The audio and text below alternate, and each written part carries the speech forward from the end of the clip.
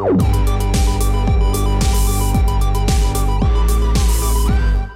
is the Refuge Project. Welcome to the Refuge Project. The Refuge Project is a place that we can have meaningful conversation in a safe place. So we are your hosts. I am Pastor David. We got Pastor Caesar. So meaningful. And we got James. Hey. How you guys doing? I'm doing good. Yeah, you doing good? Yeah, I'm having a good day. What's going on, Caesar? No, I'm just waiting for the punchline, man. That's it. I'm doing good. That's it. All right. You have a pretty good week? Well, I think I did. Yeah, I had a good week. I had a good week, man. I'm telling you, we've been super, super busy in my company, and that's just always great for me. Yeah. So I recorded another song by that country band. This week. And it came out really good. It's not like 100%. I thought he was talking about the previous what country. we were talking about earlier. No. Because remember I told you I did that how's that months working ago? out? Yeah. Well, I did another one. That was this last week. Wasn't long ago. So you're going to be able to do like most of their album? Is that what they're thinking? Well, they're trying to do an EP. Yeah. And I think he said they got like 2 more. What does an EP stand for? Do you know that off the cuff? It's extended play. Extended play, yeah. Yeah. And LP's long play. Mm-hmm. Which is kind of stupid because it seems like extended play should be longer than the long play. Right. And is there a But rule they're of not. thumb that says this is an EP, this is an LP? Because I've seen so much variance. I mean, that was back. David could talk about this better. That was back in like the record days. Right. Dang! How many minutes are we on? Okay, here we are. That's the second shot today. So I go up there. I go up to the sound booth this morning, and I'm like, hey, beautiful people, giving everybody compliments and everything. And he goes, he asked me how I was doing. I said, I'm a little tired, stayed up too late. He goes, oh, stayed up too late. What, 8:30? Said it exactly like that, too. And Miss Blanche was just like, dang, low blow. Oh, man. Hey, I'm sorry about that. That wasn't even supposed to be an insult, this one. This was a genuine, like, David probably used Hey, you can talk better about that. This is old stuff. Well, I think the thing is why all of us just can talk to each other is because we all have like, it's like we sound sarcastic when we're not being sarcastic. You know what I mean? It's like, are you being sarcastic right now? No, I'm not. I was complimenting your knowledge. Right. So to get back what he was talking about, so if y'all remembered records, you only can fit a certain amount of songs on a record, right? So depending on what size of the record, if it was a 45 or whatever it may be, and then how fast the record spins on your record player. Yeah. I'm feeling old right now. Lean into it. Just lean into it. So, extended play or long play. I think there was actually a switch on the older record players that was extended play or long play. Yeah, And I think that's where you could change the speed. Right. Like I have one. It's not like an old one. But yeah, you can pick the speed, right? Because you have to. Because if you play at the wrong speed, then it's either like really high pitched or really low. I like all the conspiracy, the theories that are on that, like Led Zeppelin. If you play this backwards, you hear Satan. Yeah.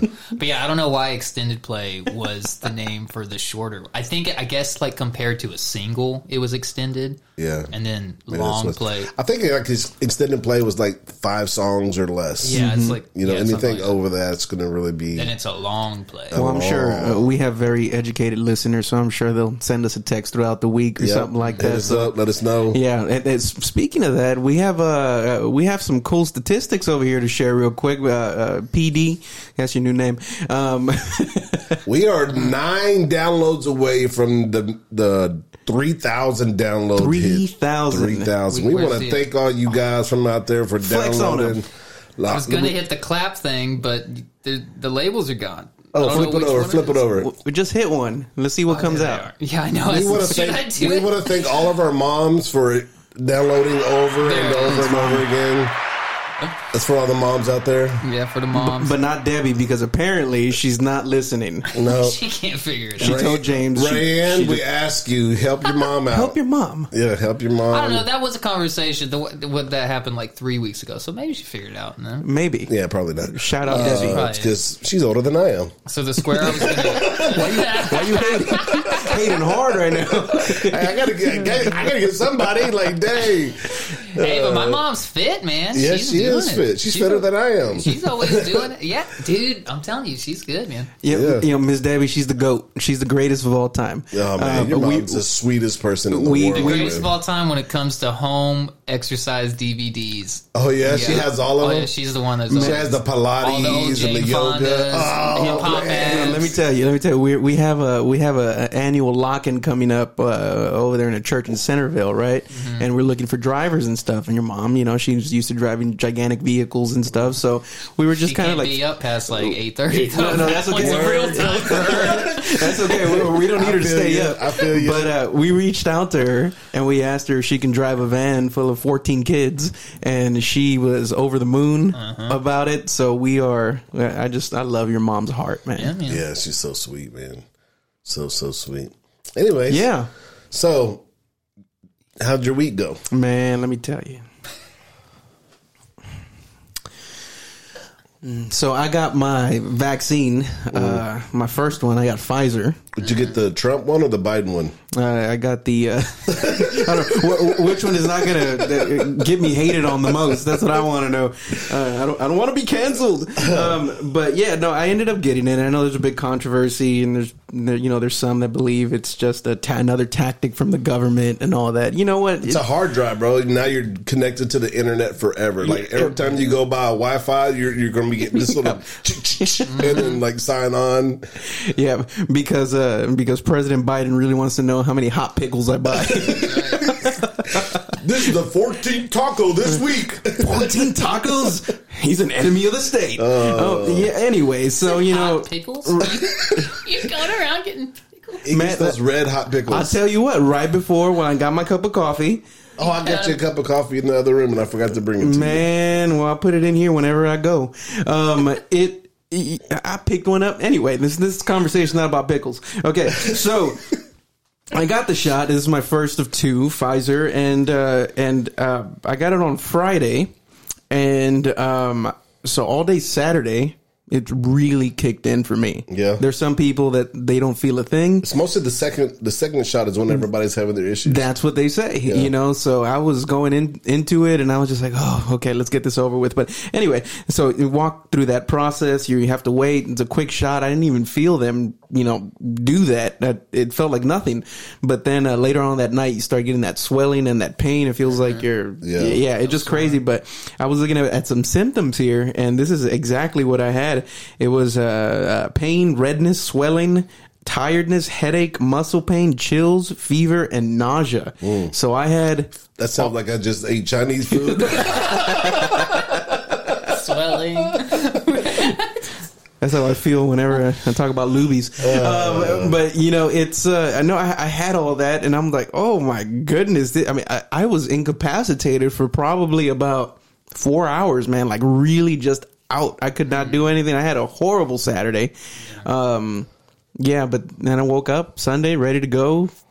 World's difference, and man. But I think it's something that we need to look into getting, especially if we care about people. But I know that's another conversation. So real quick, we don't want to spend a lot of time on this, but what kind of made your final decision? Because I know there's a lot of people out there thinking about it and they don't know if they should do it. There's a lot of propaganda and different things that's going on about it.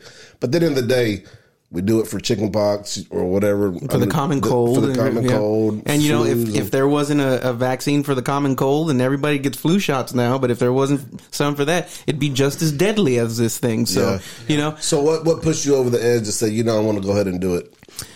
I think that I am around a lot of people more so than normal people. I just on in a week's time frame, hundreds of people, just hundreds, especially Sunday, right? I mean, right. we're moving around a lot. So, I think that's what was the biggest motivating factor.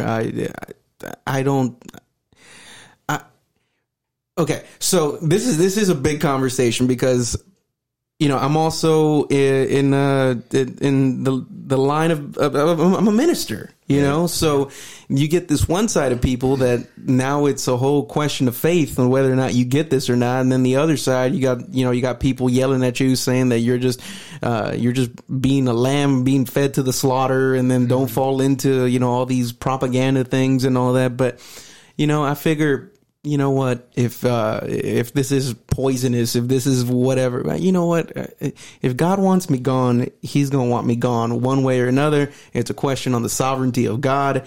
And, but then you got other people that are apparently theologians now, even though they, I'm not going to get on that because we're going to make nice. I want to make sure we hit that 3,000 mark. So, I'll talk about you later. And what you no, but that's what it is. Yeah. Just the responsibility that you feel towards the people that you're around. You're around a bunch of youth, and youth move around a lot. They see a lot of people. They see you, and then you had you're face to face to a lot of people, praying and ministering to people. So, I think that's something we have to really think about as leaders, is the responsibility of our health. Yeah. So, yeah. Then you get those stories of like these old churches in West Texas and stuff like that, when they have these snake charming services where if the snake bites you and you die, and then they put your picture on the wall, and there's like, these are the people that had no faith, because they died of snake venom in their veins and stuff. So, I don't think we're there, and we don't have to be there. It's like, God gave us a brain, so let's use it. So you don't want to be there. Yeah. So you're anti playing with snakes. Yeah, I'm I'm anti rattlesnakes. Yes, I am. Sorry. Yeah. Just to clarify, anti snake venom in your veins. Yeah. All right. Well, we're almost there anyway, so let's just drop right into Culture Corner. Should I go? Should I go? Do it. What? Fully vaccinated and ready to flow. Just let it go. COVID-19 in my brain. Oh, wait. Oh, wait, you're not fully vaccinated, right? Because you got to do the not second yet. shot. Yeah. Maybe next week. 20 more days. You get 21 days. Whenever I grow the extra tentacle. That's funny. So we're jumping right into Culture Corner. James, what you got for us? You got some interesting news that we were talking about. I do. Yeah, so we were talking about, I'm sure a lot of you have probably heard about this already. It's not real. It's news that there's gonna be news, so it's kind of not. It's coming. It's not really news yet, but the news is coming about. So the Pentagon is scheduled to release a UFO. What do they call it? I don't remember what they call the document, but they're supposed to release everything they know about UFOs on June 1st. And so that was actually part of the stimulus package that Trump signed back in December. That was one of those random things that didn't seem to be related to COVID. That was in the COVID bill. And in there he gave them 180 days to brief the country, to come up with a presentation to brief the country on everything we know about these UFOs. Although they don't call them UFOs anymore. They call them unidentified UAV? Unidentified aerial phenomena. Wow. Yeah, UAPs. I can't remember, but they just changed it. They're just trying to make themselves not seem crazy because they've attached crazy to UFO for decades now. This is what it is. So tell us. This is what happened. See, a lot of the older aliens are dying off, and it's these millennial aliens that are offended by the UFO. That could be it, yeah. It's not the proper pronoun for them. Yeah. Cancel culture. So they want the proper pronoun. Aerial phenomena. Yeah, yes. That's right. That so sounds good. we got to make sure that we, everybody's treated the same. Proper pronouns. Yes. But yeah, so I'm sure you guys have heard about, they keep releasing every couple weeks for the last few months. They release some new thing confirming some other Navy video that was released. And so these are all different videos that were captured by, most of them are by the Navy, but they're all from military people that captured stuff on video, on radars, on all their different tracking technology stuff. Yeah. And that's been going on for a long time. And so they keep releasing like every few weeks. It seems like they put up a new video. They're like, yeah, this is something that happened, and we don't really know what it is yet. You know, there's so many people that put stock in that, right? If extraterrestrials exist, that proves that the Bible's fake. I'm like, I don't know how you arrive there, but okay. You know, it's like, let's go there. It's like, you look at something when you start talking about like the angelic host, right? Because you can't just say angels now, because angels means a whole lot of different things. People get into that conversation whenever. Yeah, right. It's like, well, angels means it means messengers. It means this. It means that. Okay, but let's use the proper terms for them to when we're talking about celestial bodies. Okay, and that's angelic celestial hosts. Okay, they are not of this world. Extraterrestrial mean terra, ground. They're not from here. So a angelic host, by definition, is an extraterrestrial. Just saying. So it's like the Bible, you know, it was written by, you know how they get people get into those conversations. I'm like, that if aliens exist, that doesn't mean anything. I think they have another Bible. The aliens? Yeah, I think, like, you know, if God created them too, they got their own Bible. Yeah. If that's a long conversation, because you know, whatever exists out there, if there exists out there, but whatever exists out there, all I know is that Jesus came in the form of a human, and in him, right, the fullness of God is found. But who says he didn't come in the form of an alien and it's some other galaxy somewhere? All I know is that humanity is the apex of his creation. I'll agree with that, because he said it, and we are more favored than any other creation that he's ever made. I'm just trying to stir stuff up. That's all I'm trying to So these aliens, whether they exist or not, they have to, you know, they're going to always play second fiddle to humanity. So yeah. Booyah. But so the whole the perspective from the Pentagon, that's our national, that's like our defense area. You know, they're in charge of making sure the United States of America is secure. And so there's been talk about all these videos being like a Chinese drone or a Russian whatever. And so regardless of what they are, they're just acknowledging that there is some kind of craft out there. We don't know what it is, where it's from, and it's doing some crazy stuff that we can't do right now. And so they're going to talk to us about it, supposedly. They're coming up with some kind of brief. That's interesting, because when all this was going down, when President Trump was in office, they talked him off the ledge because he was about to come out with all of this stuff. Yeah. So it sounds like he's like, okay, and he's I the won't guy say it, but I'm going to give you 180 days, and we're going to do this stimulus package, which I have a huge problem with. Like, this is the type of stuff that's holding, if you believe or not believe in the stimulus package or whatever it may be. But if this is what the government believes this is going to help the country in the time of a pandemic, why are we talking about aliens? Yeah. Get the need where it's needed. You know, we don't need aliens right now. We need to help the people that are losing their jobs, that actually need this money. And I kind of take offense. I enjoyed the money. Sure. But I took offense for you even giving me money. I've never lost one day of my job. I didn't need it. Yeah. Why am I getting the money? You were out of work. I understand that. And I even felt bad taking the money. Like, you know, not bad, because I used it. I mean, I didn't send it back. No, give it to me if you don't know what to do with it. But I don't understand why there's so many people that got this that never lost anything. Well, I think the problem with that was it's like incentivizing people. It's like giving people unemployment, and if you're making more off unemployment than working, then like why would they go back to work? I think it's one of those kind of things. Yeah, but why? I just bought more cryptocurrency.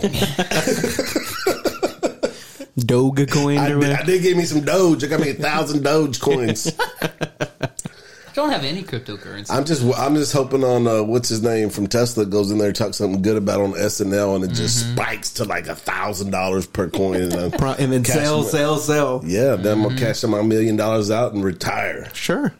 Just don't forget your passwords to your computers. Okay? That one dude. Man. Anyways, y'all watch out for them aliens. They coming. They hide under your bed. Hide your kids. Hide your wife. They out here. Well, There it is. In order for you to protect yourself from these alien invaders. Is this going to be a commercial? I felt like this was just a we lead. got a sponsor finally. It's on how to protect yourself from aliens. Right, for I thought real. this was like one of those like internet protection type deals. Take Alex Jones stuff. It's like, take this pill right now and you will protect yourself from alien invaders. No, but if you wanted to protect yourself from alien invaders, I might have the solution right here with our next story. All right. Check it out, the title. And it's all in the title. A guy builds a 250-foot wall of feces between him and his neighbor. Aliens, we got you. 250-foot wall. 250-foot wall of feces. So, All right, now when he says feet, are we talking like depth? Are we talking height? Are we talking length? I'm pretty sure that he had Chinese food. I don't know. It doesn't. can't be height. It doesn't say how tall it is, but it's Yeah, it can't be 250. 250 No, high. no, that's ridiculous. Just long. Yeah. but We're not mature enough to talk about this. but in order for it to be a fence, I think it has to be 4 foot tall. something. You know, it's like I'm not going to call it You just. can't step over it. You can't. Yeah, it's like you could step over a line of poop, but you can't really step over a fence. You know what I mean? So the depth of it had to be. Well. It's probably like I thought we were going to get 3,000 downloads this month. But I think I'm seeing the ticker go the opposite way. Does it have a picture on your? It does not Okay, have a, well, hang on, time's out. I got questions. But let me finish the story, Matt. It might answer a question. let me- So this is happening in Lottie Township, Michigan. So Florida, you're spared this week, right? But Lottie Township, Michigan, and it's with these two farmers that have been at war with each other over a property line. Of course, they're farmers. So the farmer decided. That's only people that can get all this poop. Yeah, it's like, where'd you get all the poop from? So the farmer decided that he was going to make it evident on where he thought the line was. So he built a 250-foot wall of feces, right? So the farmer, he took the manure from his farm and he stacked it into a wall on the property line. And it's and then he goes and he says, this is an interesting part. He says, it's not a poop wall, it's a compost fence, he said. And because he did this, right, the city ordinances, the other guy can't complain about it because a compost fence is completely allowable, but a poop wall is not. He nailed it. I don't want no more questions. I think he's smart.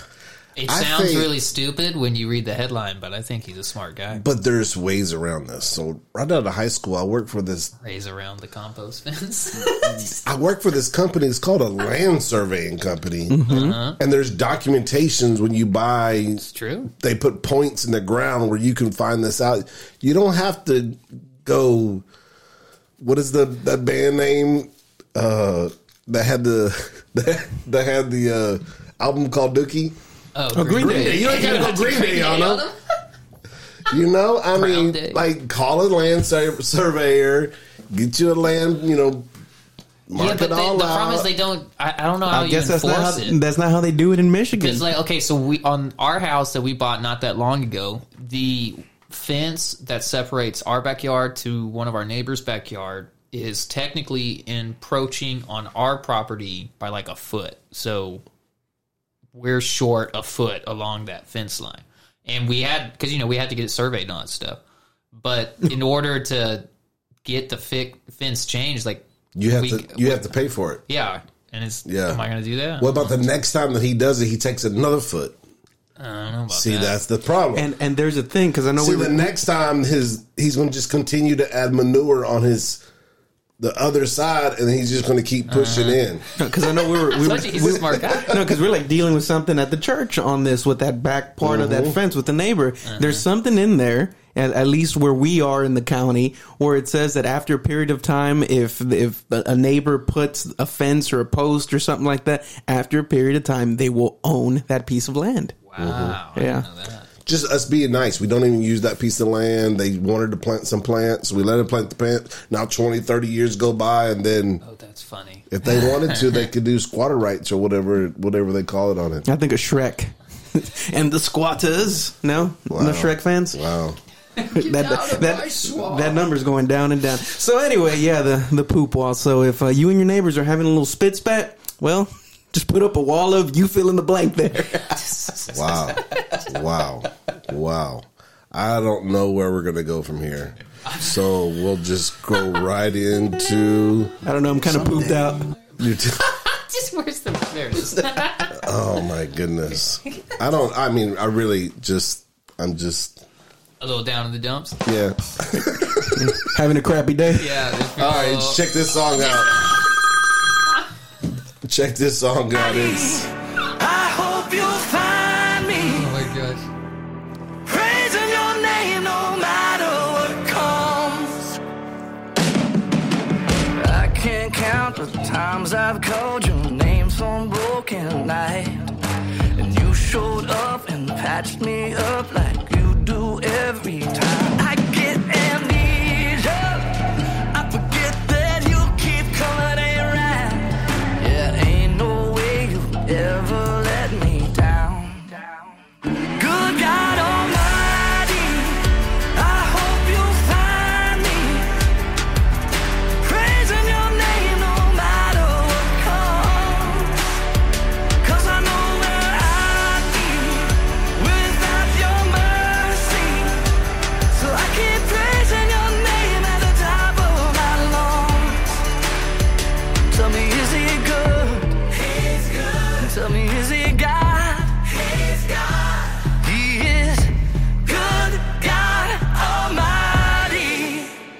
You say your love goes on forever, that your mercy never stops. So why would I assume you'll be somebody that you're not? Like sun in the morning, I know you're gonna be there every day. So what on earth could make me be afraid? Good God Almighty, I hope you'll find me praising your name no matter what comes. 'Cause I know where I'd be without your mercy. So I keep praising your name. All right, that's Crowder, Good God Almighty. Just watching this video, it's interesting. He has two microphones. Mm-hmm. He's singing into two different microphones, almost a studio mic and then like a live type microphone. Yeah. Probably routing some effects or something like that on the other one. Yeah, Let me see. it's pretty cool. We're all like nerds when it This comes isn't to. like a live. Oh yeah, video, look, right? here we go. This is- See, Yeah, it's nice. It's nice. You know, one thing with Crowder is he's going to be in that same league as Chris Tomlin and Michael W. Smith. Like, no matter how old they get, Toby Mac, no matter how old they get, he's going to be making hits. And yeah, I like him. He's so unassuming because if you've ever seen him before, he just looks like this geeky guy, long Duck Dynasty beard looking kind of country dude, backwoods hillbilly kind of type, right? But yeah, I mean he's cranking out them hits. He does everything. and he reinvented himself when he went from the David Crowder Band to just Crowder. I don't know what the story with that was, but kind of reinvented himself, and he's doing this now. And if you ever heard an interview with him, he's just a good old boy, real cool, down to earth type of guy. So, yeah, good song. Go check it out. Good God Almighty. Mm-hmm. I just real quick. Can we get a moment of silence? Sure. All right, that was for Luby's going out of business. You know what you did? Man, good God Almighty. Good God Almighty. Lou. Yes, I just want to thank the Lord for his faithfulness and how he hears prayers. All I know Gonna is have applause going on for a while. all I know is that for them going out of business. Yes, this is going to be going for a while here, y'all. All I gotta say is if more people would have took the shot earlier, maybe we could have saved Luby's. Guys, Luby's is closing. Thank God. It's finally happening. It's the world is cleaning up a little bit. Yeah, you know? yeah. It's getting rid of some of its trash, and I think that's a good thing. That's like starting like a recycle project or something, right? No, Luffy's is going. They're throwing it with one of those giant continents of trash floating out in the ocean. Luffy's is going out there. Okay, with so that I got to stuff. ask you this. So And nobody's gonna pick it up. No. So if a Sonic goes out of business, you know, a taqueria will pop up in it. Yes. Yes. Right? Yeah. Now all these Lubies are going out of business. What do you think is going to pop up in it? An Infamil distribution center.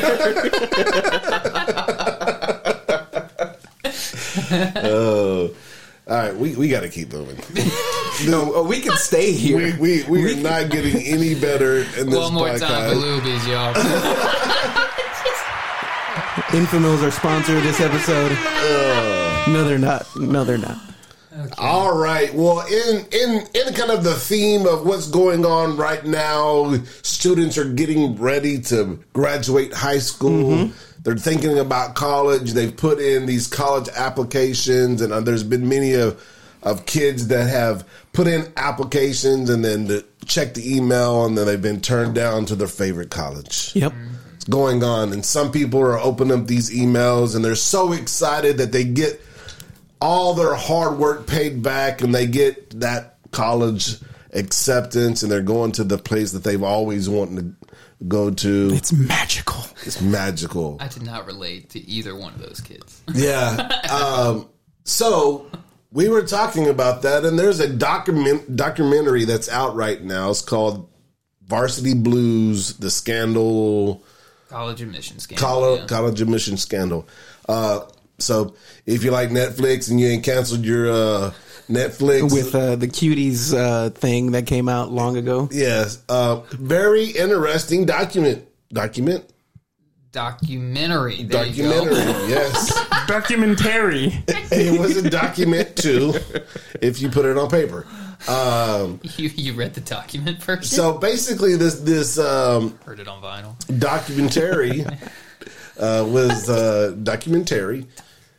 was talking about these rich Documentary. people buying Right. their kids' way into college. Yes. Yeah. So if you haven't heard it on the news, you have actors and actresses and All I got to say on that, Aunt Becky. That's right. Yeah, Aunt That's Becky. right. Come on. yeah. That's so Aunt Becky. She got kicked off a Hallmark for this. To be So- kicked out of Hallmark? Yeah. I mean, those people release trash. Yeah. You know what I mean?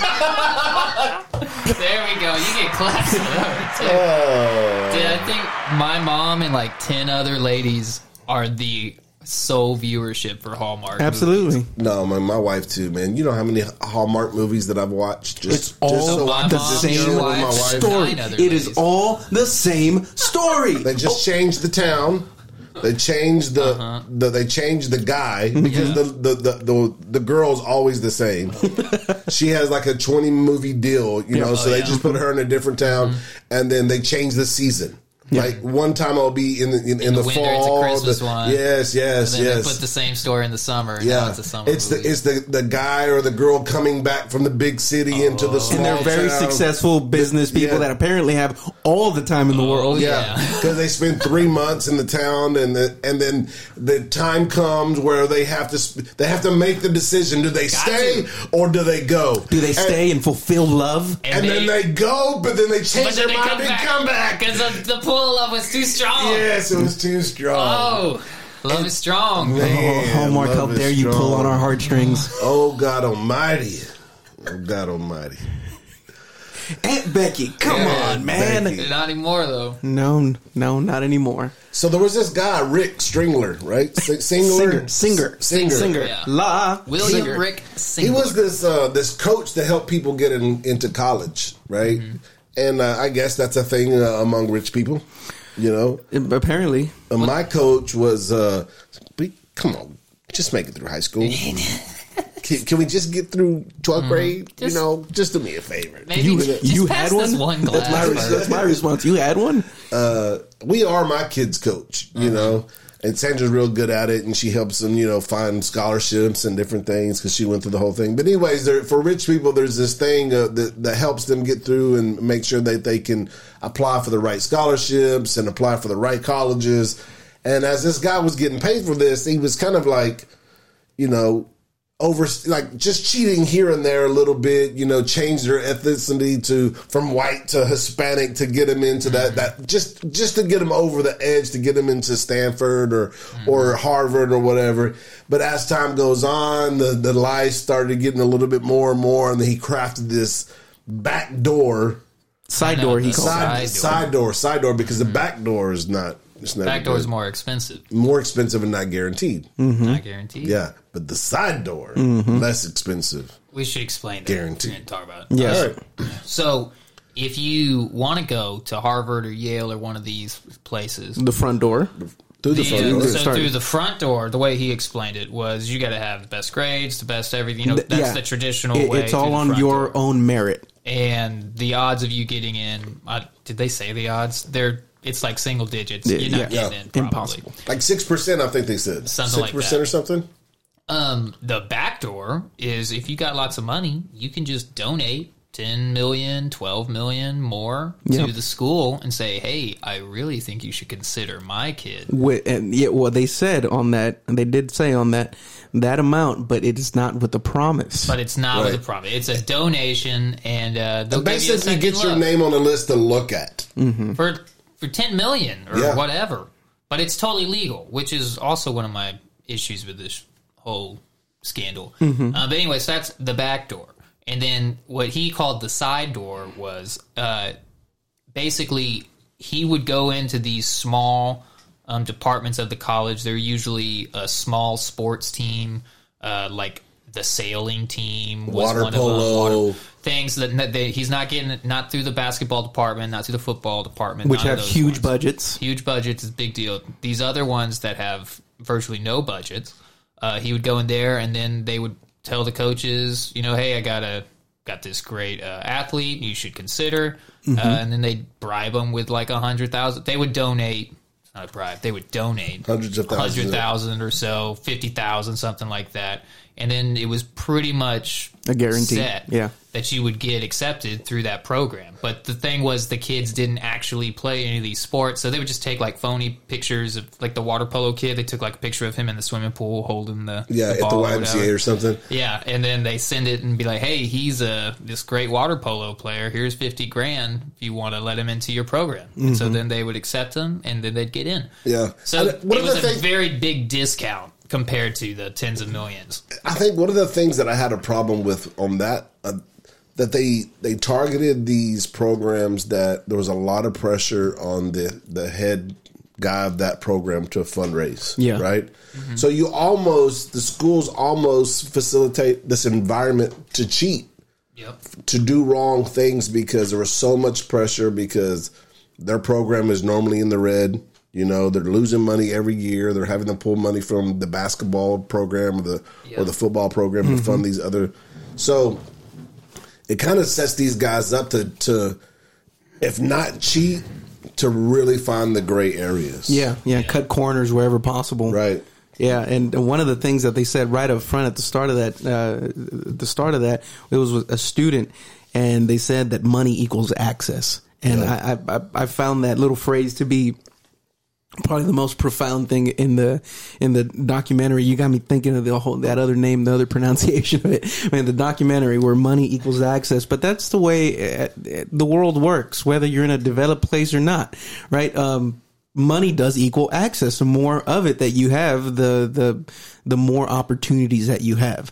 And is that right? Is that wrong? Well, that's not really what we're talking about right now. But they have money. And if you have the money, why not buy the access? I mean, the world, that's the way that the world works. So the thought process is my money should be able to be spent anywhere, however I want to spend it. And I understand kind of where they're coming from. Like, you work hard for this, you should be able to buy whatever you want to buy. But at the same time, if you do that, you create this elitist status in America where if you don't make more than hundreds of thousands of dollars a year, you're never going to be anything more than $30,000 a year guy, right? Yeah. And that's why there's programs that allow a lot of these inner city programs to get these kids into colleges. Affirmative action programs. Affirmative action programs that save spots in some of these larger colleges. And I've heard arguments like, okay, if you want to buy your kid a spot into one of these big colleges, then you would have to buy spots for, some of the less privileged type kids also. Yeah. But it's just one of those shaky things, man. Let me preface what I just said earlier as well. Of course, from a biblical perspective, it's wrong. It's absolutely wrong.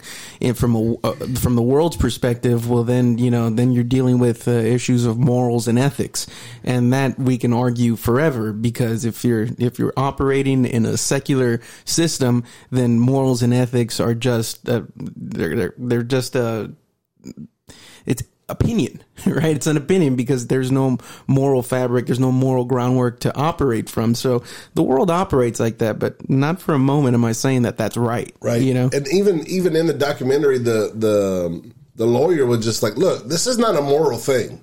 I just don't want to get caught. Mm-hmm. That's what he said. He said, like, I morally, whatever.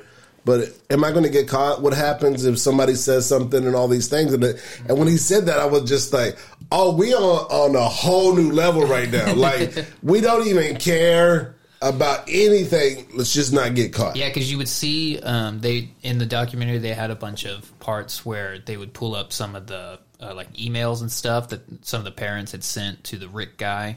And a lot of them were like, are you sure this is okay? This isn't like we're not going to be in trouble for this isn't a bad thing and all. And he would always just, oh yeah, no, it's not a problem. And he was always like so nonchalant. Yeah. Like, look, your kid don't even have to know. Uh-huh. Just tell him, Oh, we didn't mention that this wasn't for all of them, but for some of them, they would hire somebody to take those the SATs and the ACTs and all that. Yeah, the standardized testing.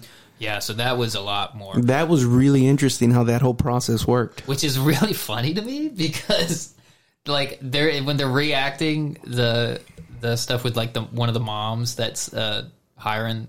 She's talking to Rick about hiring the guy to take the SAT for her daughter, and she keeps like telling him like, look, she's not like my other daughter. Yeah, she's not like my stupid daughter. Yeah, she said that. She said that was the lady that was responsible. Her family was responsible for making Hot Pockets. Yes, oh yeah, that was her. That was her. That was the Hot Pocket lady. Yeah. The one with the stupid daughter. Yeah, and imagine like just when all this came out, it's like the vote of confidence at the parent that it gives your kids. It's like, well, mom and dad think I'm stupid, or and she kept like saying that when she's talking to you. She's like, she's not going to find out, right? Because if she finds out that I think she's dumb, right? This is going to be a bad thing. And that's the biggest overall thing that I really had a problem with was these kids. Like, even if some of them knew, some of them didn't, right? But even if they all knew and they went along with it, it's still not their fault because they have the most influential people in their life saying, this is what we're going to do. This is how we're going to do it. Mm-hmm. And their kids are having to go along. Even the, what's her name? Lori Loughlin's daughter, yeah. Yeah, Lori, she's like, I don't want to go to college. I'm like, she's, an influencer on social YouTube, media. Yeah. Very successful already. Yeah, she had like makeup lines with Sephora and all these different things, really doing what she wanted to do. Her parents didn't go to college and they made it to be these successful actresses and actors, or her dad also. And she was just like, I don't want to do this, but they just get so caught up in that lifestyle and they want to say that their daughters went to Stanford and all these things that they couldn't even see, the trees from the forest. Yeah, and one of the things that she did say was how both her mom and dad didn't go to college. And she did that in an interview or something like that. But how they both didn't go to college, yet they were still very successful. Yeah, But how that pressure, even at the higher, like nobody can escape it, right? And you got these affluent people. They're not just rich; they're affluent. Those two, they're different. And even rich, I don't even think describes them. These people are wealthy. You know, because rich people, we know rich people, but I don't think I know any wealthy people, you know, where that's generational stuff, you know, but these people got money, and, you know, they put this expectation on their kids, and their kids want to do this. And one of the things that they did say was how much social media influences this, because you got these people that come from these wealthy families, you know, tens, hundreds of millions of dollars, and these kids are going to these schools, and then everybody else that, like you said, isn't making these hundreds and hundreds of thousands of dollars a year, then they're watching that, they're viewers. And you got these high school kids. No wonder they're so depressed. No wonder there's so much anxiety. No, you know, I've got family right now. They're on the verge of graduating, class of 2021, and they want to go to their dream school. Thankfully, they got, you know, they did get accepted to their different things, but just the pressure of going to these places. I'm like, James, I never had that want to. I went, I got my 4-year degree. I got my 4-year degree in 6, but there's a long story behind that, but we won't talk about that right now. But I went and I did that. I was so ready to get out. Yeah. And one thing that is one of my biggest takeaways, and me being a youth pastor, I talked to a lot of students and from a lot of grade levels. A lot of them put a lot of emphasis on this, and it's a good thing. Okay. It's noble for you to want to better yourself with education. Now, is the educational system the means? Is it the mode to get there? Right. I don't think it is. I think you can be a student of life, and you can learn more if you have the drive to do it. These places, these institutions are businesses first and foremost. Most places and most professors, all they do is give you the information that you need to have to regurgitate it back on a Scantron, and then now you are, now you are qualified in that subject. That is hogwash. You know, because college, whenever it was supposed to be made, or was supposed to be made, that didn't make sense. College, whenever it was made for the purposes of teaching its students on how to ask the right questions, not necessarily give them the right answers, because they knew that they were releasing these students into a world where they needed to learn how to ask the right questions. We're always seeking for answers. But, you know, the one thing that I wish everybody would do was learn how to ask the right question rather than trying to find the right answer. Yeah. You know, and this is when we talk about the college and should you go to college or shouldn't you go to college, I think that there's definitely lessons to be learned in college, right? I mean, there's something about sticking to something, finishing it, having the will to, even when things get hard, to push through. All of those things are, especially for a young person, to really learn, you know. But back in my day, you really could. I mean, we did. I mean, Sandra went through, 2 master's degree type stuff, and we didn't borrow a bunch of money. It was affordable. You could work a summer job and pay to go to college. Yeah. Now these kids are going to a community college or a city college, and they're coming out $40,000-$50,000 in debt, and it's taking them 20 years to pay off that debt. Yeah.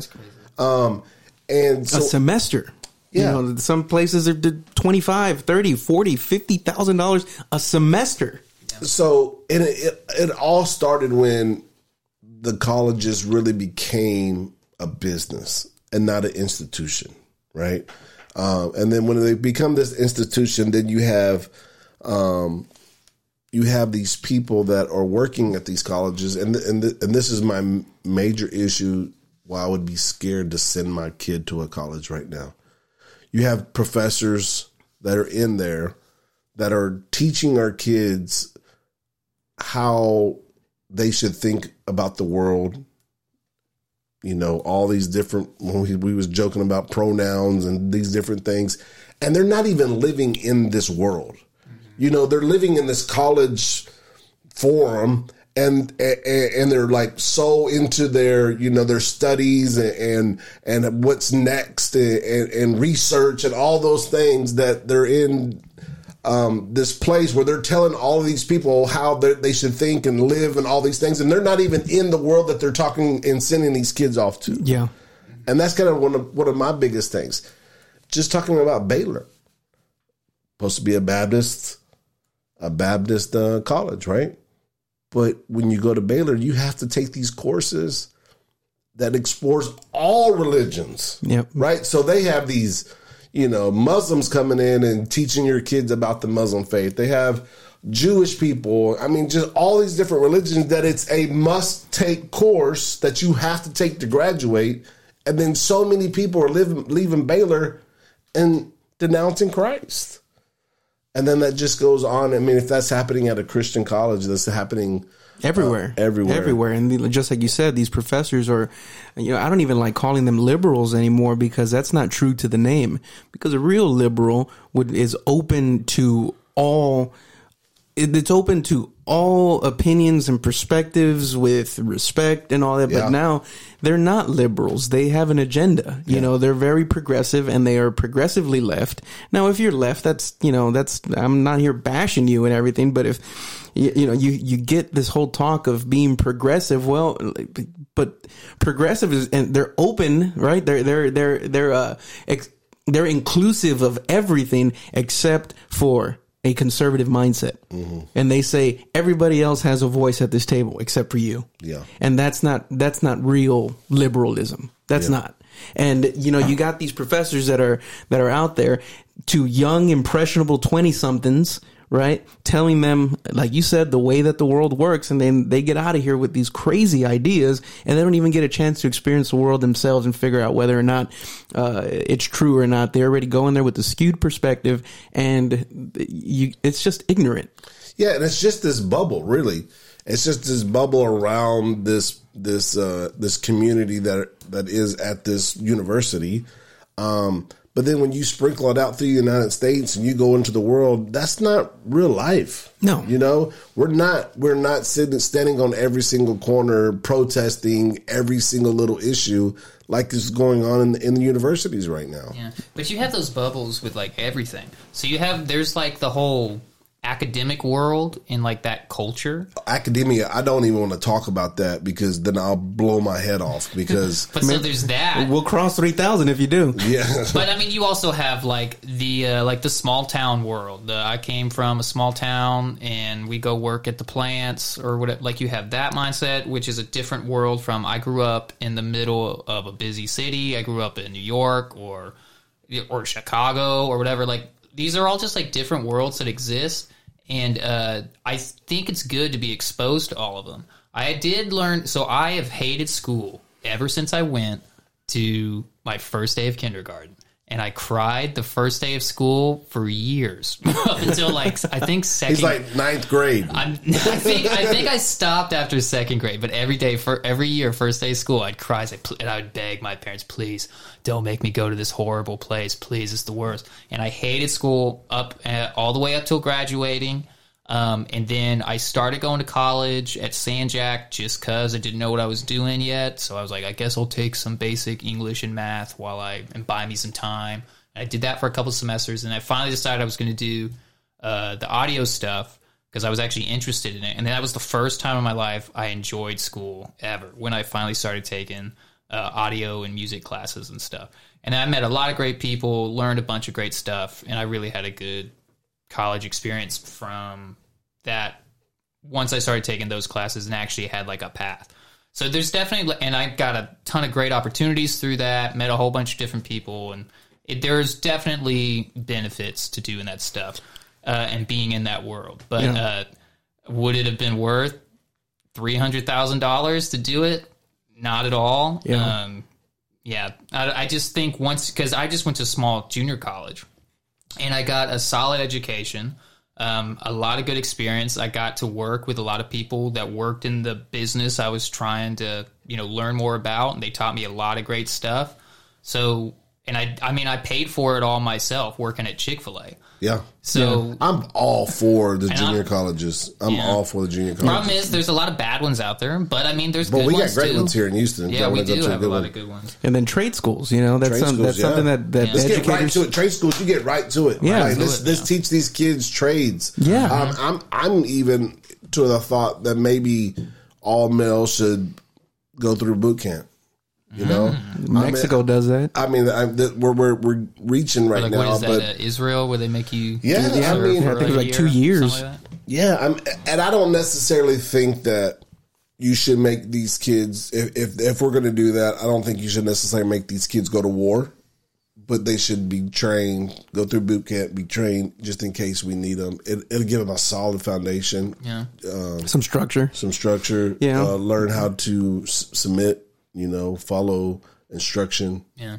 What a big thing I learned from watching the documentary is the lesson of you get what you pay for. These people, they wanted to be able to buy their way into college, which is technically legal. They don't, they don't word it that way. It's donations and this and that, but you can totally do it. Yeah. And but these people wanted the discount. They were like, I don't know, $10 million is a little steep. And this guy was like, hey man, I can get you the same thing for $100,000. Yeah, and they're like, bootleg. are you sure you could do it? And they're like, yeah, for sure. It's totally good. It's legit. One of the words they brought up was, why do people want it? And the word that they brought up was prestige. Yeah. Right. And they said it's a French word, and it's a French word that actually means imaginary. And Wow. and it. I couldn't help but think about it, and even thinking about it right now. I mean, that's not to get all churchy on you, but I am a minister, so deal with it.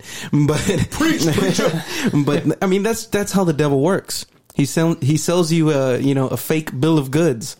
He sells you a dream that doesn't come to pass, or if it does come to pass, it's only temporary, the effects of it, but and of course I know we're speaking about this from a very limited perspective because none of us come from money and None of us went to Harvard. Millionaires, and that's not a thing, but imagine growing up in a family where everybody went to Harvard, everybody went to Princeton, and you're the idiot daughter that can't go. You know what I mean? Because so I could imagine it's hard for them too, but in the back of my mind as I was watching this was just first world problems, man. Yeah. Like, we got people on the other side of the world dying of starvation. This is 2021. Nobody should be dying of starvation in this entire planet. Yeah.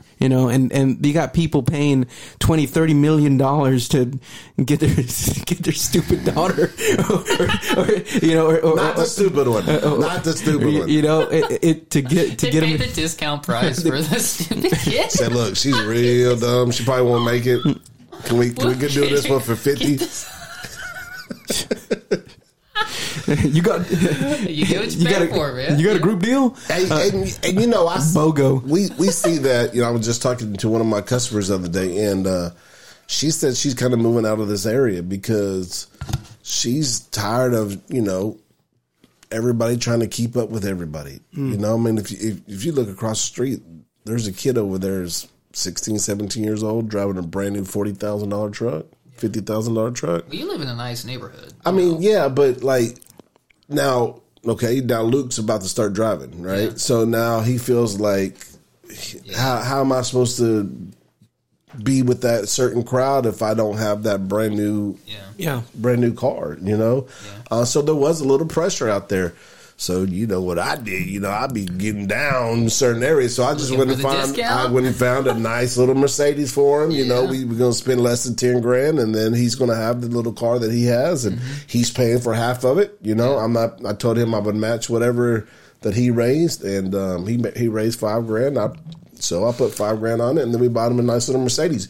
But it's real. It's that is real. When you go to his school, there's the kids section looks like the adults because it's so nice, and then you go over to the teacher section. There's a bunch of hoodoos and beat up cars, and then the schools, the kids section is all brand new cars. And I don't find fault with that. We talked about this last week about success and what success brings you is learning how to manage your success. If you are successful, you work hard, you and your wife, you work very hard, and that brings certain benefits to your family. Where it would be negligent is that whenever, if you don't teach them the value of a dollar, if you never instruct them what it is, what hard work looks like, then you'd be, signing the check or signing his destruction away, but But there's ways to do it, you know, and there's this kind of thing in churchianity, right, where you got prosperity preachers and all they preach is money and wealth and health and all that stuff, and then the other side that says no, you have to live a life very abased and you know, or just very meek, right? Live in humility and live in this, and you get both of those extremes, especially whenever you're talking about Christianity. But you know, God provides for our needs and then some too. You know, it's one of the things that is kind of a fly in the face to all the prosperity preaching is that God never promised prosperity, but he did promise provision. He said you'll never go without. You just have to trust him. But a lot of people are chasing prosperity, you know, but if God's provision, right, is enough for you to buy those nice things and to do those things and not be a jerk about it, well, then why not? It's a blessing from God. Enjoy your life. Eat, drink, be merry. Enjoy what God has given to you, and then you die. And then you go into the eternal perfect future, right? If you're a Christian and you're not going to take any of this stuff with you. Yeah. You know, well, we were having on that conversation that we didn't even get into last week was, you know, how much do you put in savings? How much do you reward yourself? How much do you give away? How much do you do that? All of this. Yes, you need to save, but then you also need to live. Get that Roth IRA, baby. Yeah, that's what I'm talking about. Get some of that Dogecoin. Got it. You know, but yeah, no, I just thought that was really interesting on how this whole prestige and these kids want to say, I have this. Yeah. You know, I one of the quotes was, in America, we love the riches, but we hate the rich. Mm-hmm. You know, we want all that good stuff, but when people start making money, we like, oh, look at them. You know, I bet you they did this and this, and they started just, you know, giving people the sideways eye because they're rich, because they worked hard, and some of it's, you know, generational wealth. Yeah, you know, but there's a lot of people. I mean, there's more millionaires in the last 5 years than there's ever been. Yeah, that's new money. You know, that's the people out there working hard, taking advantage of explosion of technologies and different things like that is coming out, and the internet and all that, and coming out with some cool stuff. Yeah, you know. Yeah, one of the things that I actually learned it in college. This was in I think it was like a Texas history, U.S. history, something like that. One of these history classes that I was taking, but they were talking about the 1950s and whenever the credit cards came about to be. You remember that, right? Mm-hmm. No. I'm sorry. I had to throw that in there. I'm sorry, but the I don't think my parents know they were alive. But in the 1950s, whenever credit started becoming a thing, it was a bad thing for you to have a credit card in those days. Yeah. Like if you would get a credit card, you were looked down at from the society because everybody paid cash on the barrel. Well, it's because of what the Bible says about it. Like, so all that stuff was. I mean, we're in a different age. Like, people still turn to the Bible to see what that was. You know, we're supposed to be, you know, we're not supposed to be borrowers. We're supposed to be lenders. You know, so I mean, it pointed back to the cross. Yeah, and you know, you become a slave now to these to these credit holders and stuff like that. But one thing with that was that's where that whole frame. Excuse me. That's where that whole quote. Keeping Up with the Joneses came from, because now people were taking out credit cards, trying to be what their neighbors are and get what their neighbors are. And when they just didn't have the cash in their bank account, put it on credit, and then you accumulate this debt that is, you know, it'll take you 20 years to pay off $15,000. That's ridiculous. Yeah. And then think about your college debt. You know, what's funny is you were talking about, you know, Luke trying to keep up with these kids with their fancy cars and stuff. But then you also said something about, I forgot the context, but you're talking about like people looking down on rich people being like, we love the riches but hate the rich. Yeah, exactly. And so that's just more different little worlds, like I was talking about. Like if you grew up in like a poor neighborhood, you know, some people will do that and they'll look at rich people and be like, man, that's what I want this and that. But then others will be like, I can't look at this guy driving around that car. That's so stupid that he's driving in this $50,000 car. Like, that's so wasteful and this and that. And it's like, I think it's good to be exposed to all those different It's Mind crazy, frames. man. I where I work, right? I work right across the street from a Ferrari dealership, and this is like the dealership that has the race team, right? The Ferrari race team. So they're always working on incredible, machinery over there. Whenever you hear those engines turn on, it rattles the building. I mean, it sounds amazing, But it, like you were talking about, all the workers. You got one showing up in a 1992 Honda Accord. Yep. Nobody's driving what they work on. Yeah. And it's Working on $1 million car, but driving home in the hoodoo. yeah. Yeah. And you just see these people going to this dealership and just buying their cars. They're always loading up cars to go to these buyers in all parts of the world, and they have like the nicest transportation trailers that you're putting a $200,000-$300,000 car in there. Yeah. It's going to get there in style. Oh yeah. And I'm cool with that, man. I'm cool with you earning your dollar and going out there and working hard and buying what you want to buy, as long as you're saving your money and all that stuff, because it's doable. In this day and age, it is doable. But we still have the responsibility to look out for the less fortunate. We should not continue to make the top half of the country super heavy, and then us just sit in these glass houses and look down at the poverty in our country. Yeah. And I know, and I think I probably said this in other podcasts, and I know that we have to pay our way into certain countries to set up bases and different things like that. But for there even to be a discussion of when we're trying to do some of these programs to help the people that were in need during this pandemic, but the discussion is, well, if we give the Americans $1 trillion, then we have to give hundreds of millions of dollars to foreign countries.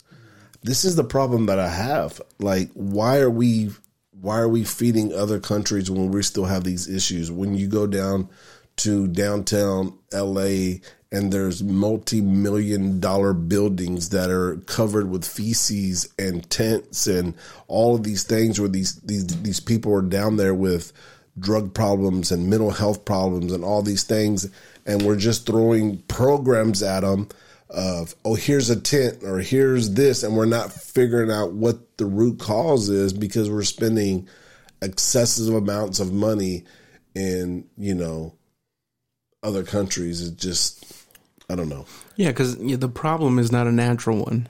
I believe it's a supernatural problem. It's a supernatural problem where you want to do good. You have a heart for people, but the heart for people is, especially if they're not followers of Christ, it's selfish. It only seeks after itself, because that's what humanity is. We are selfish by fallen nature. We only look out for ourselves and people that are in those situations that need the help. Some of them don't even want to be better. They don't want your help. They just want money. Yeah. That's all that they want. They'll tell you, I'm not looking to get better. I'm not looking to go forward. I'm just want to stay here. But I think a lot of those people are talking from a place that they don't find in their head. They don't find a way out. Yeah, they don't see a way out. Hopeless. They're hopeless. Yeah. They're addicted to drugs and alcohol.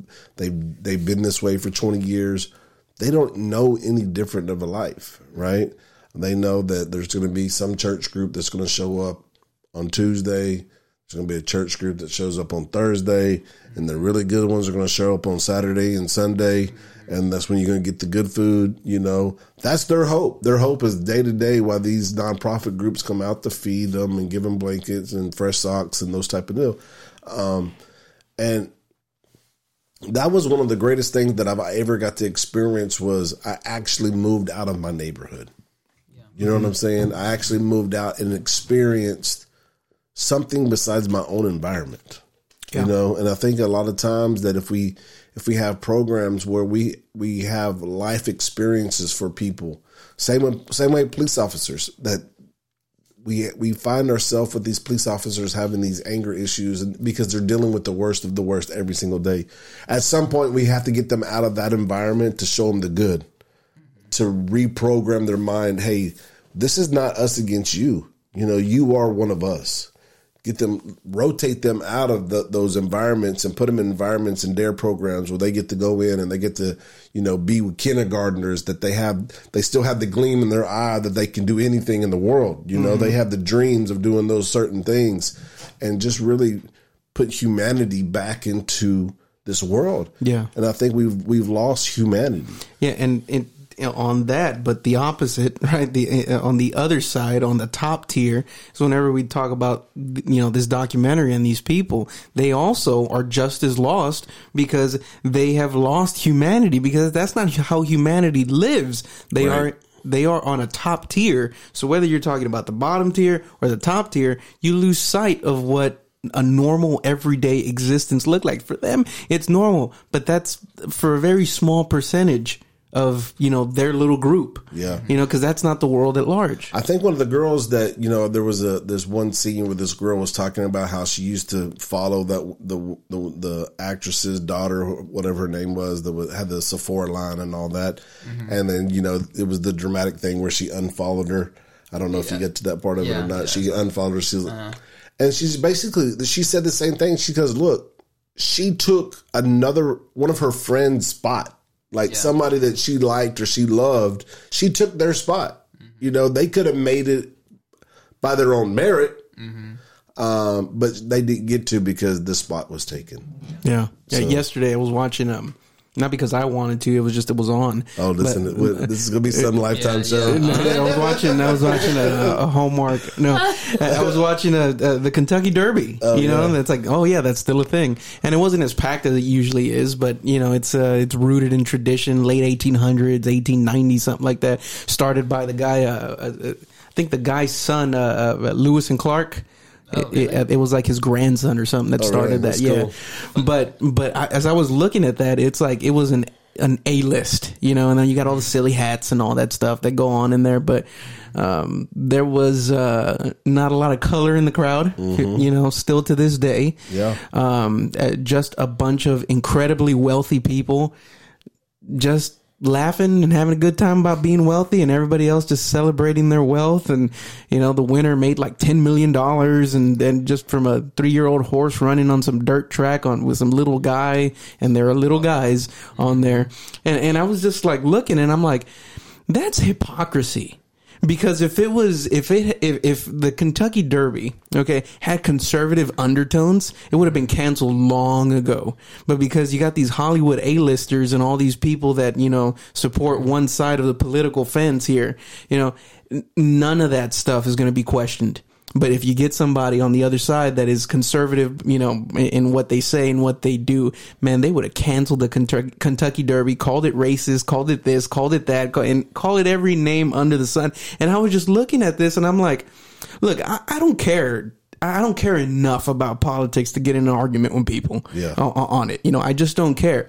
But it's like, how can you not see the hypocrisy in this on both sides? It's like, it was incredible. But yeah, you just get these wealthy people just patting themselves on the back for being wealthy. It's like the Academy Awards or the Grammys, and that was terrible. That was horrible. And that's what I was talking about earlier is the experiences. There ain't no horses in the hood. You know what I'm saying? Yeah, I was going to say, what black guy wants to go to the Kentucky Derby? Well, the thing about it is the only horses that most, I don't even want to go to the Kentucky Derby. The only horses that a lot of these people see is like crowd control. They bring the horses in, they push you back with them, and so it's a negative thing. So there's got to be programs that we let these underprivileged people experience. We got to take them out of the hood. We got to take them and let them experience what a Kentucky Derby looks like. What it is to go work at NASA, what it is to go to the Ferrari dealership and be trained to be, the top mechanic of. And the conversation on that, with affirmative action, it's some people have even claimed it to be reverse racism. Now, I don't know if I lean that much into that, but I don't. You need to have. I come from the hood. We need a chance every once in a while, man. You need to.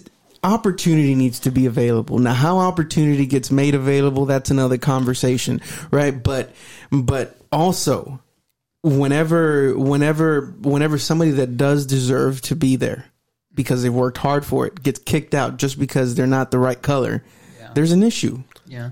Listen, the first black man went to college, a white college, in the 60s. I've talked to preachers recently in the last couple years, white preachers that said that I've really just had to learn how not to use the N-word. Okay? This is where we are in 2021. Mm-hmm. So don't tell me that there's not systemic racism. Now, I don't believe that the systemic racism is what we see on TV. You know, what they're saying systemic racism is in police departments and stuff like that. I think we have, especially in the police department, we have some bad apples. Mm-hmm. But if we're still dealing with that, and these are people I respect. I know a lot of people are going to say, oh, you respect somebody using the N-word. Listen, you know, I'm defending some people here. So we're still in this place. We're only, 50 years out of the first black guy going to a white college? I mean, we're not that far. We're not that many generations away from slavery, you know? So we have to keep that in mind when we use our privilege, you know? When people say white privilege, there is a certain amount of privilege, but it's not enough privilege to call, you know, white men the devil either. You know, so it's on both sides. Both sides right now are taking these extremes, and we got to stop, reset, and really got to point it back to the Bible. Well, and here's one thing that I want to add on that too: racism, just like college, is an institution. Yep, I agree. And people, white, black, and every other color that exists under this sun, are making money off of racism. Well, did you see that the Black Lives Matter lady, you know, her whole thing was to, you know... she's not even black, right? No. One of the founders? Well, it depends on which Black Lives Matter movement it is. There's 2 or 3 of them. But this one, she's supposed to be raising money, and she's taking all these corporate dollars to, like, put back into the black communities and stuff. And she's taking the money, and she's bought like $3 or $4 million homes. Like, come on. I mean, it's just... You gonna get in trouble with that next thing. I'm gonna stay out of it. But I have an issue with that, and nobody's saying anything, you know, because it doesn't fit the narrative. Yeah, the only color that matters to this fallen, broken world is green, and that's the color of money. Yeah. That's all it is. To wrap up the college thing, one of the things that I felt that was pretty interesting, that Stanford was a big part of that documentary, and they got given, just in these lawsuits, almost $1 million, and they weren't asked to give any of it back. Mm-mm. You know, they kept it all. Mm-hmm. Yeah. And I thought, well, man, that's so dirty. You know, because it's an institution. Mm-hmm. You know, it's the institution. And so I thought that was pretty cool. I mean, I didn't think that was pretty cool at all. And the other thing is the Singer guy or whatever. Singer. That happened in what, 90? I mean, it was 19. It was like 2 years ago. 2019. Still out. He's going to be out. The dude's they like said 60. he probably will never even do any prison time. Yeah. He's out, you know, in his Porsches running around town doing his thing. I don't think we said what ended up happening. He got found out, and he admitted to it like immediately and decided to work with was it the FBI that was doing it? Yeah. So he decided he'd work with them as like a, what do you call it, an informant? Yeah. Look, mate, if you're going to do dirt, go down dirty. Dude, don't be dragging everybody into your dirt. No, but he did. He said, I don't care. But, I mean, he didn't really care in the first. I mean, he was scamming all these people anyway, which is also hilarious. He scammed them and then he just immediately turned him over. There was that one gangster white dude that's from, like, the mafia or whatever, the Italian dude. He was just like, look, bro, I don't know what you're talking about. Yeah. He said, I hired you, and with your services, whatever you did after that, that's on you, bro. Yeah, so I thought was like, that was I know how this works. Yeah, I know how this works. I don't know what you're talking about. But since he was a cooperative informant, crucial to their investigation or whatever. A snitch. Yeah. Yeah, because of that, he gets lesser sentencing, and his work with them is not done until all the other people that were convicted have their sentencing and all that stuff happen first, which take years, especially since there was like 50 people that got convicted. And most or of maybe them, not convicted, but accused. No, That's the right word. like, I think convicted, like, well, not, yeah. They still got to go to trial, like, but that's going to take years, is what we're saying. And Lori the whole Loughlin, time- she got time. She got but 6 months. A lot of them got like a few months and a little fine. Yeah, like $150,000 fine. Which my thing is, look, these people shouldn't. If they went to prison, yeah, whatever. But they should have hurt them in the pocketbook. Yeah, no, they did. Yeah. They should have just went $150,000. That would, that's like me and you go and have dinner after church. Oh yeah, big time. You know what I'm saying? $150,000 for them is nothing. They should have hit them big, like millions. Yep. Whatever it cost. Do some type of formula, whatever it costs the schools and kids not being able to get in and all this different things. Calculate like out. This kid would have been a doctor, but he didn't make it, and all Yeah, that. there you go. Something crazy like that.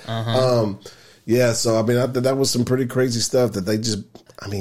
6 months. They did 6 weeks in prison. They didn't even make it out of county. Yeah, like anybody can do 6 weeks in county. You know what I'm saying? It's not that I hard. do 6 weeks in my And sleep. and listen, and this was a federal case. They set them up in some federal prison somewhere where there was a bunch of other people just like them, doctors and lawyers that had this money, Eating caviar and watching, Maury or whatever For it most is. of them, it was their reputation that I think hurt them the most. Like the Lori guy. I mean, we were just making jokes about it. But it doesn't matter. Yeah, it doesn't even really if they matter. don't ever work again, they're fine. Yeah, but they're not mentally fine. I'm not saying this is a good punishment for them. I'm saying that they're still going to... Like, they're crazy enough to be like, I've got to get my kid in this school, and I'm going to do this scammy thing and spend all these thousands of dollars to do it.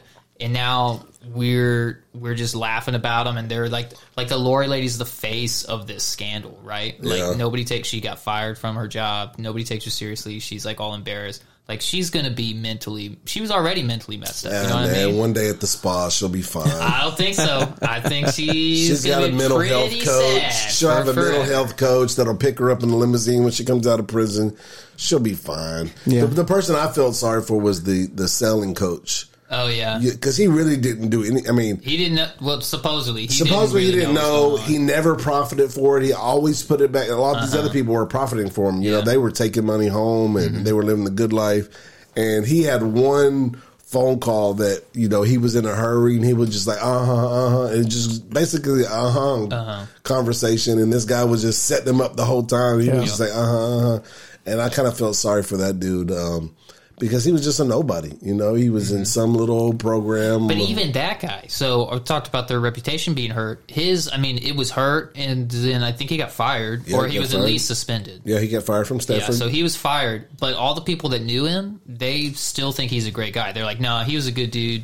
He was good to my kids and all this stuff. Well, even the judge thought that guy, he was just like, man, this is the least of these, know, and they kind of gave him. So what does it say about your reputation, people? Yeah. And then he's like an independent sailing coach now, and I guess like his name was good enough. People felt, I guess, sorry for him. I don't know what it says, but there's something to think about. Yeah, yeah. I'm telling you, reputation is hard to build, but it's once it's built solid, it's easy to go away in just a matter of a couple bad choices. Yeah. Yep. All right. Well, I think that if you haven't seen it, it's an interesting documentary. Here we go. Documentary. And it's been in the news. All these things are going on. Listen, this is the thing about these podcasts. We sit here and we spew words out of our mouth for an hour and a half. And we're not that smart of people. So if we say something that offends you, we're sorry. Sometimes we don't even know what we say until we hear it later or somebody brings it up to us. But we're shooting off the hip sometimes. And so forgive us if we offended anybody, but at the same time, we're just trying to make people think. At the end of the day, this podcast is, like we say, it's where we can come, we can have safe conversation. It doesn't necessarily mean that this is where fast in these opinions that we have. It might change tomorrow. Somebody might bring something that'll change their mind tomorrow. I will not die on any one of these hills. Yeah, for sure. No, it's not worth it. And I just want to, if I can, I just want to leave you with Psalm 73. I'll try to read as much of this as I can, but I think it's just good to what we were talking about here. But check it out. A Psalm of Asaph says, "Surely God is good to Israel, to those who are pure in heart. But as for me, my feet had almost stumbled. My steps had nearly slipped, for I envied the arrogant when I saw the prosperity of the wicked.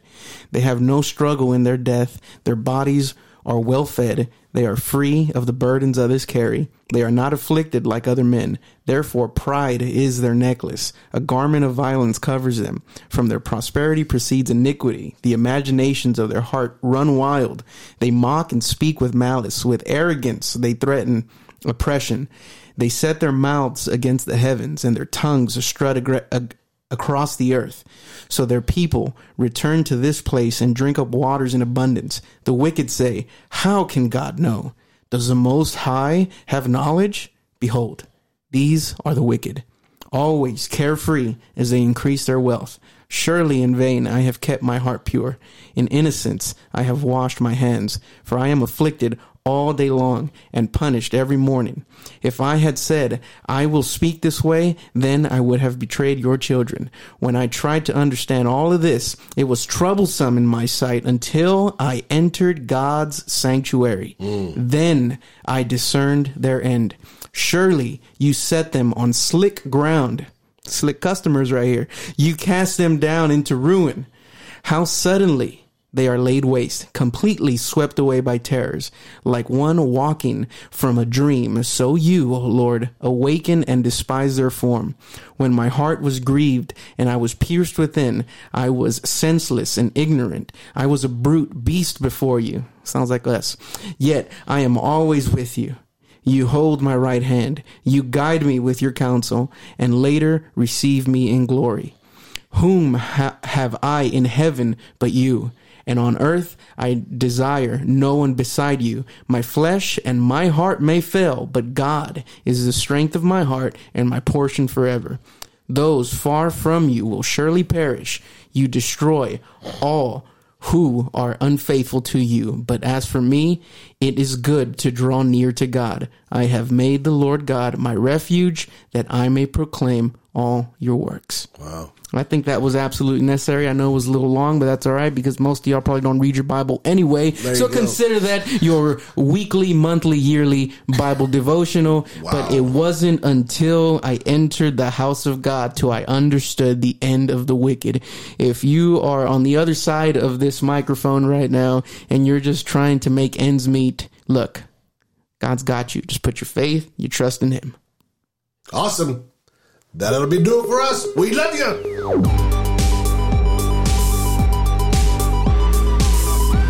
This is The Refuge Project.